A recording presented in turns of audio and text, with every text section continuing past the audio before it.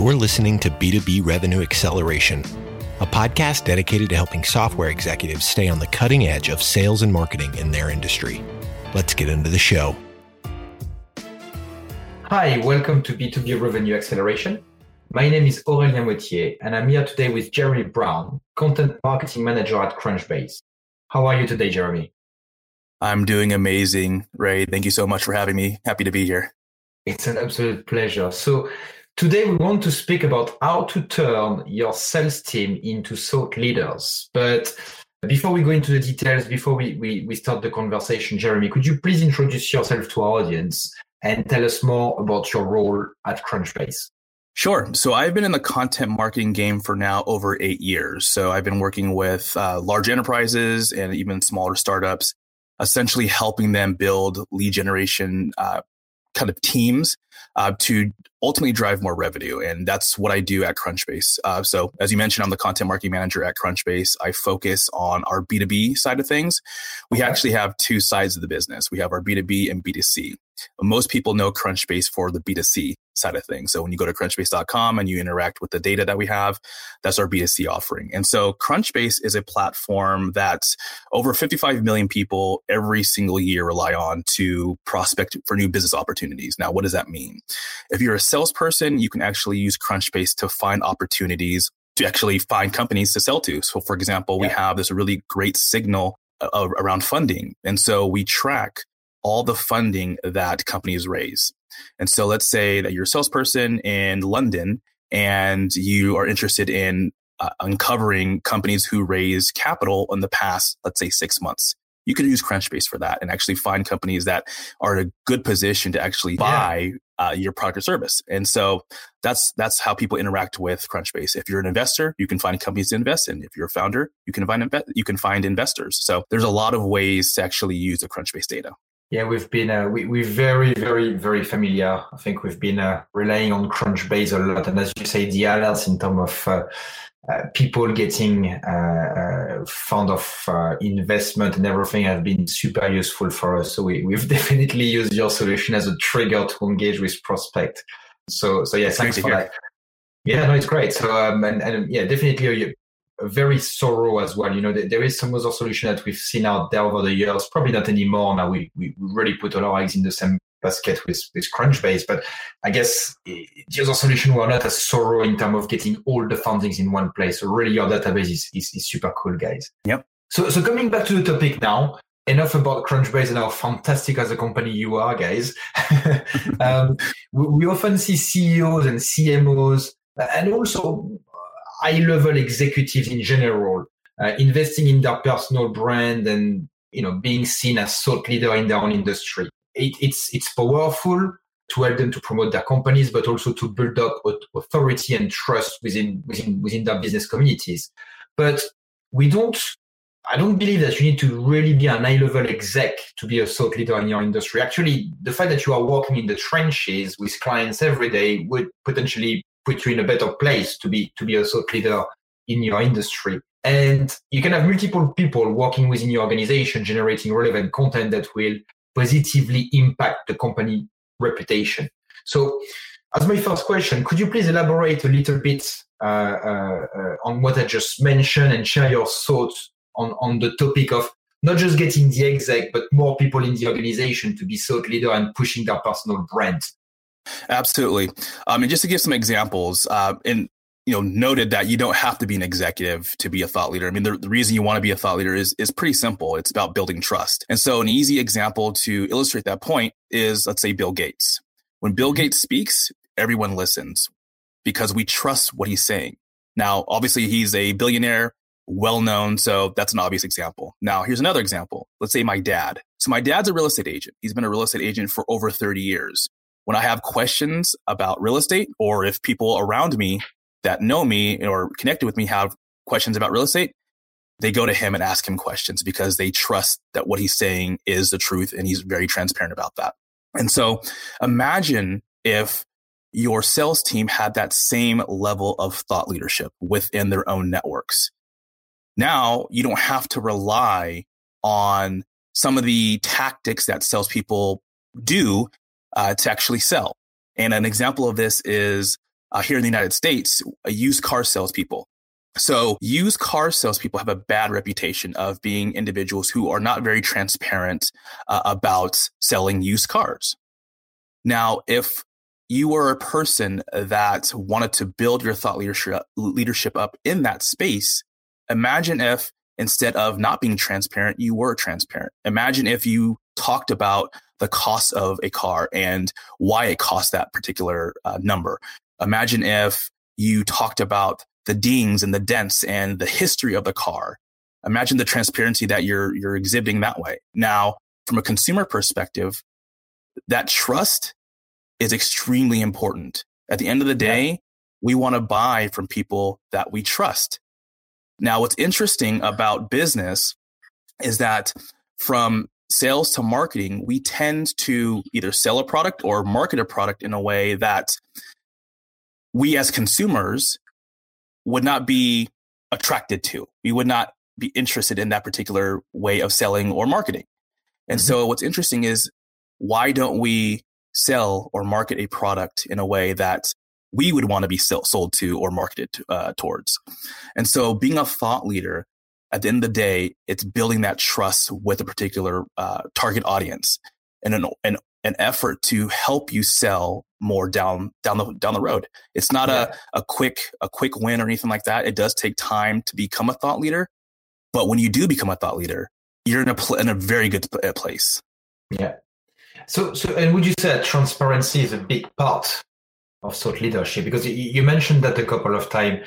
You used the example of used car salespeople, which, it's kind of a cliche, but I think a cliche that will speak to our audience. So, how much is transparency versus actual technical knowledge? And that's maybe a tough question, because I guess it depends on the industry. But just to get your thoughts, what was the importance of transparency versus pure hardcore knowledge? I think you have to need a combination of both. I do put, and this is me in my personal opinion, but I do weight transparency over anything else. A person that I trust and is being honest with me about certain things, that's putting me in a position to make the best possible purchasing decision for myself. At the end of the day, that's what consumers want. Yeah. Put yourself in a consumer's shoe. Would you rather make a purchase that you're confident in because you have the knowledge around that, because the individual shared the knowledge with you? Or would you rather purchase something that you're not really confident in? You don't know whether or not it was the best possible decision for you. And that's why transparency really matters. Yeah, no, I agree with you. I think it's part of our core strategy when we sell ourselves, or when we sell our services, but also when we represent our clients, to have very transparent to the goal, to the objective type of message. Cut the chase, basically. So if you're in a very competitive landscape, instead of going around and beating around the bush, just be honest with it and say, well, I'm in a very competitive landscape. I am selling something. You've already got one. So let me tell you why what I've got is light. Let me tell you the 3 reasons why, or the 3 things that makes us different. Let's cut the chase, But also, I've been in sales cycles with some of my salespeople where they're like, "Whoa, you've been very to the point. You said no, we can't do it." And I was like, "Yeah, well, if we can't do it, we've got to say no, we can't do it. You can't." And I think, like you, I think when you get into that sort of situation and you develop a relationship, and from the beginning of your sales relationship or professional relationship, you start with that extreme level of transparency and honesty, you end up being the advisor that people will call next time they need something. That may not be revenue generating for you, but you become that cool guy that knows about stuff, and that encyclopedia of knowledge that people want to get to and they want to have in their network. And that's, I find it very useful. Now, coming back to the salespeople and the benefits from the tactics,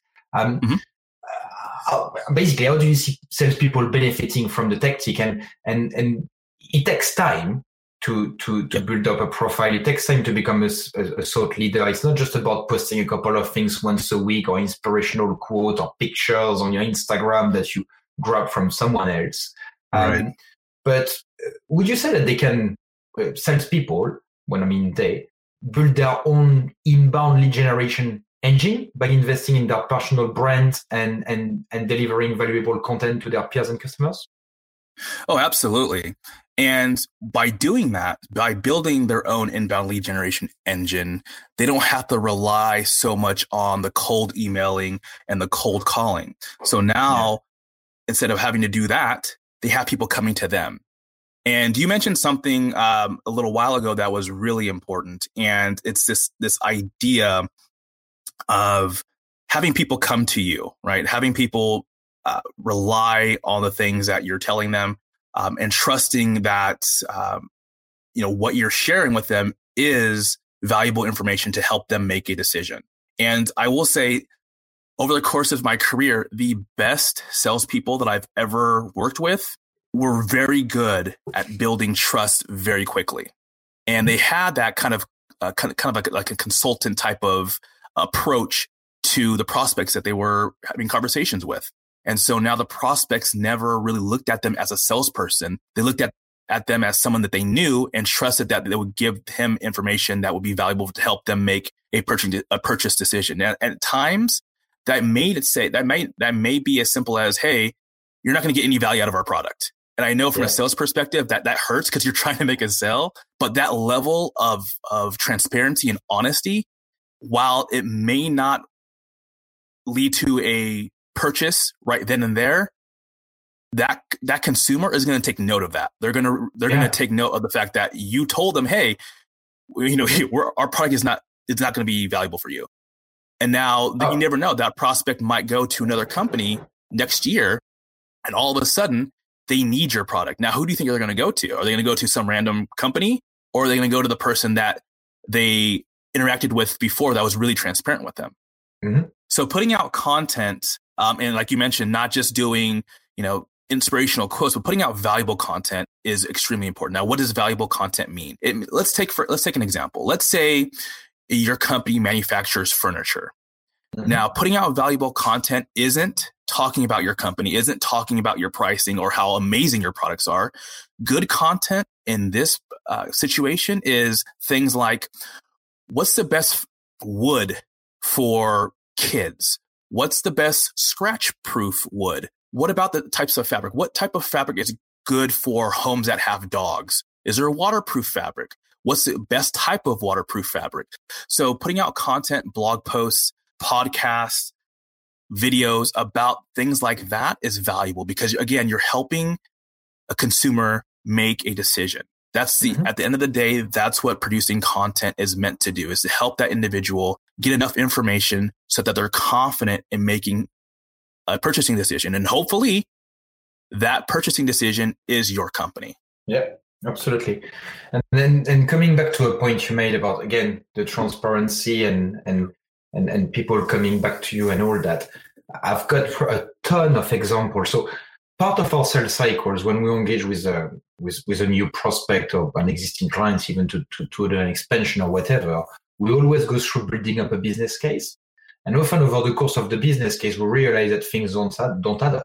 And we will say to the clients or the prospect, we say, look, I'm sorry, but we can't support you. The numbers don't match up. So what we will do, let us look at other solution, and we will recommend other solution that will bring you maybe a better return on investment, or are more aligned with your expectation, or more aligned with your market, or more aligned with what you want to achieve.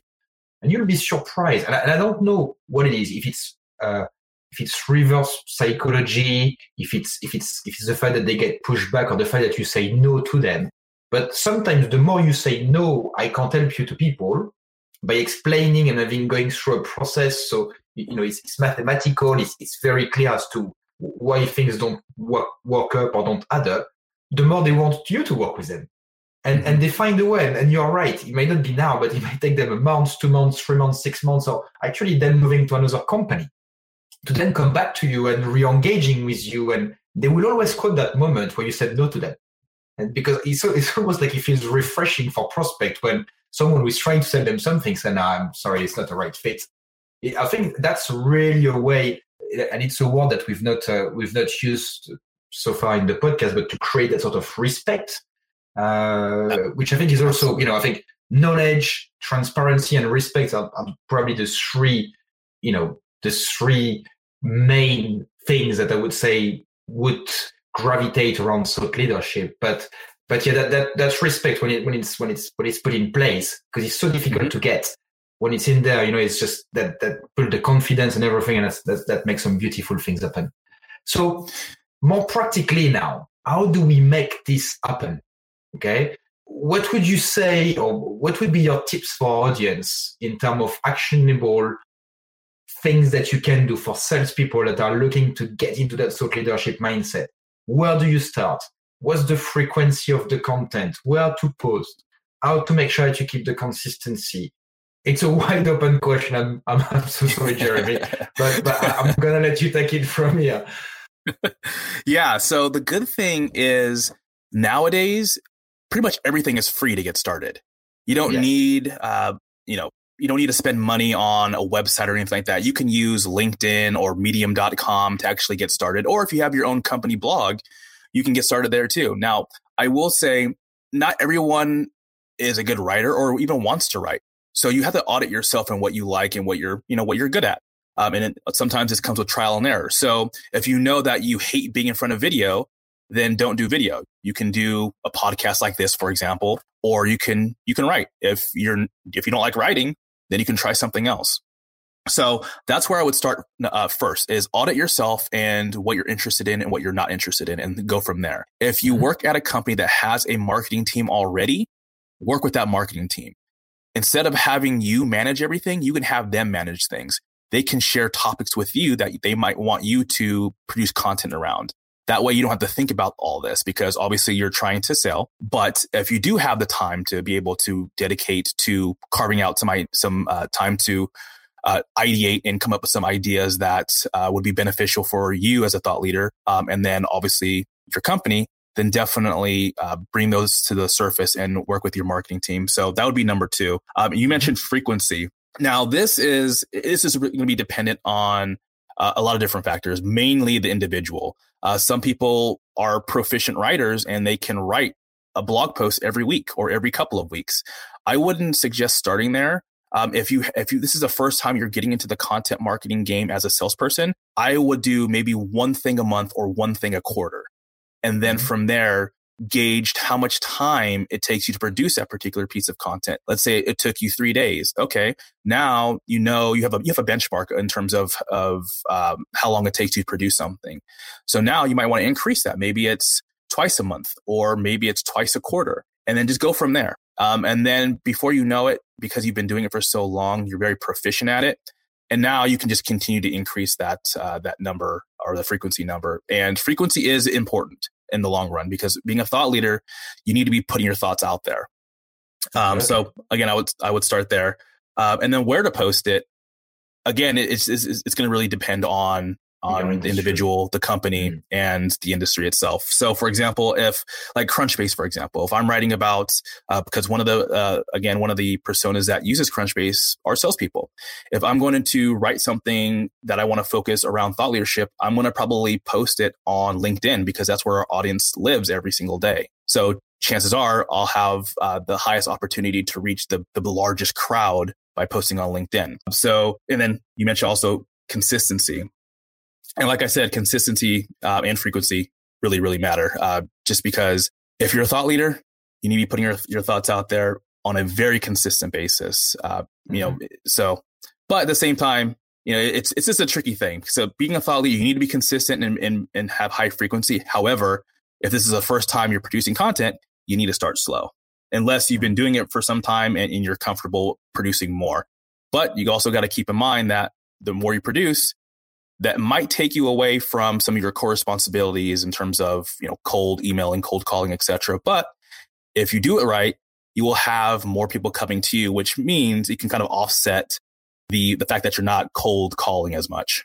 Yeah. And what's the value of disruptive content? Because this is what we see sometimes, articles will have a very disruptive title. So you really want to read them. And often I look at the title and I'm like, oh my God, that's going to be an interesting one. I'm just looking at the top of this 8 minutes read. Okay, let's go for it. And then I'm halfway through and I'm like, oh my God, this is boring. I just got caught. It's like when someone sends you an email with FW 2 dots, well, they never forwarded you something. They just send that to you because they want you to believe that something was forwarded, but it's a tactic, I feel. almost violated because I'm like, well, you got me into a trap, so I won't buy from you now. This is terrible. But what do you think about that? Because I think again, it's coming back to the transparency. But this is disruptive good for thought leadership, or do you need to keep it disciplined? Do you need to keep it, low key, to the point? What are your thoughts on that? I don't think you need to be disruptive. I think you need to be practical. I think the content that you produce has to be practical. Now, you might come across, maybe a title, for example, that you put out that does kind of go viral. That's fine. But I don't think you should go into it in terms of producing content with the idea of, I want to go viral. Because that can also, depending on the article, that can also be detriment to your company's reputation. I believe that, especially if you're just getting started in this, you need to focus on the practicality of things. So again, going back to an example that I use of a manufacturing company that produces furniture. Being practical is talking about the different furnitures that your company produces and why one furniture, in terms of, let's say, the wood, is better than another type of furniture. Why one fabric is better than another type of fabric for kids or homes with dogs. That's very practical, and that's very valuable to the people that you want to be buying from you. That's valuable. That's what they want. So that's what you produce. So being disruptive, you might get a nice spike in traffic to your website. For example, if you do post that particular blog post on your website, that's cool and all. But at the end of the day, that's not really going to move the needle for you. What's going to move the needle is being very practical and being and producing content that's very valuable to the people that you're trying to sell to. Yeah. Last question that I've got for you is, it's not really linked to being a thought leader in its sense, but it's linked to engaging with the audience that sees you as a thought leader the rest of the time. What we've seen recently, and particularly since the kind of lockdown that we're going through. So we are recording that episode. We're on the 28th of April, 2020 right now. So in the midst of COVID-19, we're all locked down. We're all having so much fun, and we can't wait to go out and see each other. But what we've seen working with Katarina, my marketing manager, is that we did decide to put a few not professional posts as such, but more like personal kind of related posts. So for example, I put a post up on LinkedIn about my wife drew a schedule about how she would look after the kids. Bless her. She's looking after the kids for 10, 12 hours a day while I'm working. I'm so lucky. But we've got a 3 years old and a 6 months old as well. So it's not really the easy age to deal with kids. So bless her. But that went absolutely crazy. People have been sharing it. People have been commenting on it. We had humongous amounts of views on that. And that really is a post that probably took 5 minutes to create. It was me looking at something on my kitchen table, liking it, taking a picture of it, sending it to Katarina. We worked on a quick thing because Katarina helped me to put all my LinkedIn posts, and she get access to everything. And literally that went crazy very quickly. And people speak to me about it. So I've got prospects, I've got existing clients that say, "Oh, I've seen the things from your wife." It's been an ongoing thing. I'm kind of famous for that now. And and I guess my question to you is, would you say it's a good?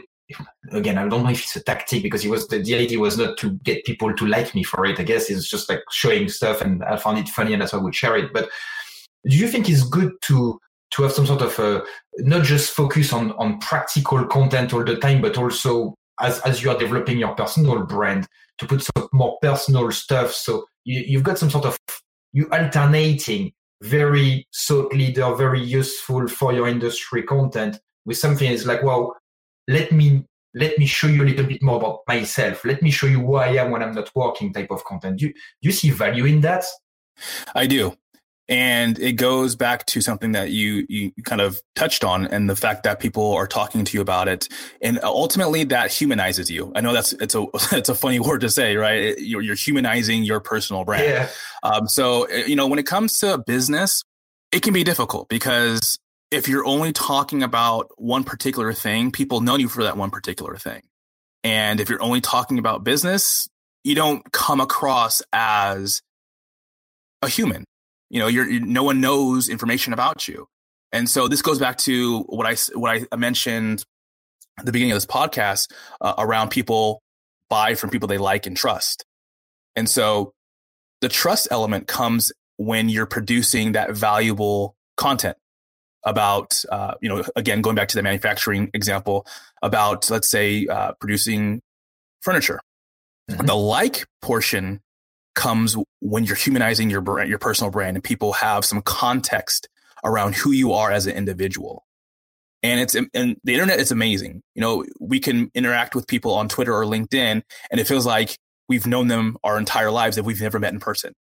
And the way to get to that point is to not be afraid to showcase, content, whether it's a blog or image or video that has some personal element to it. There's nothing wrong with that.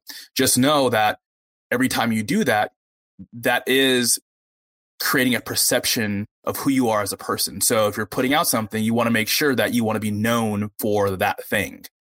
So to answer your question, I don't see any problem with producing content that has some personal element to it. That's good. Okay. Well, it's always a bit cagey to share things about personal life, but we saw why not? We give it a go because we think it's cool, and that went well. So we'll try that even a little bit further, and we keep you posted on the development, Jeremy. We're getting to the end of the episodes, but I had a fantastic time with you today, Jeremy. It was a very good conversation. I actually really like the example of the furniture shops or furniture store. I think it makes perfect sense.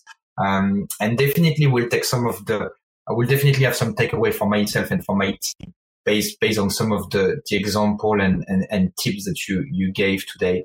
But if anyone wants to connect with you to learn more about Crunchbase, if they don't know about Crunchbase, please guys come out. It's all over. It's super important. Go get it. It's a great database.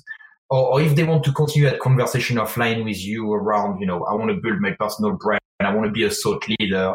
What is the best way to get in touch with Jeremy? The best way is to connect with me across social media. So my social media handle is Social Jeremy on all major platforms. I'm very, very active on all the major platforms. So that's the easiest way to engage with me and to continue the conversation. And if you want to learn more about Crunchbase, the easiest way is to go to crunchbase.com and you start a free trial and just interact with the data and see what it can do for you and your business. That's wonderful. Well, many thanks once again, Jeremy. It was an absolute pleasure to have you on the show. Thank you so much, Ray. Thank you for having me. Operatics has redefined the meaning of revenue generation for technology companies worldwide. While the traditional concepts of building and managing inside sales teams in-house has existed for many years, companies are struggling with a lack of focus, agility, and scale required in today's fast and complex world of enterprise technology sales. See how Operatics can help your company accelerate pipeline at operatics.net. You've been listening to B2B Revenue Acceleration. To ensure that you never miss an episode, subscribe to the show in your favorite podcast player. Thank you so much for listening. Until next time.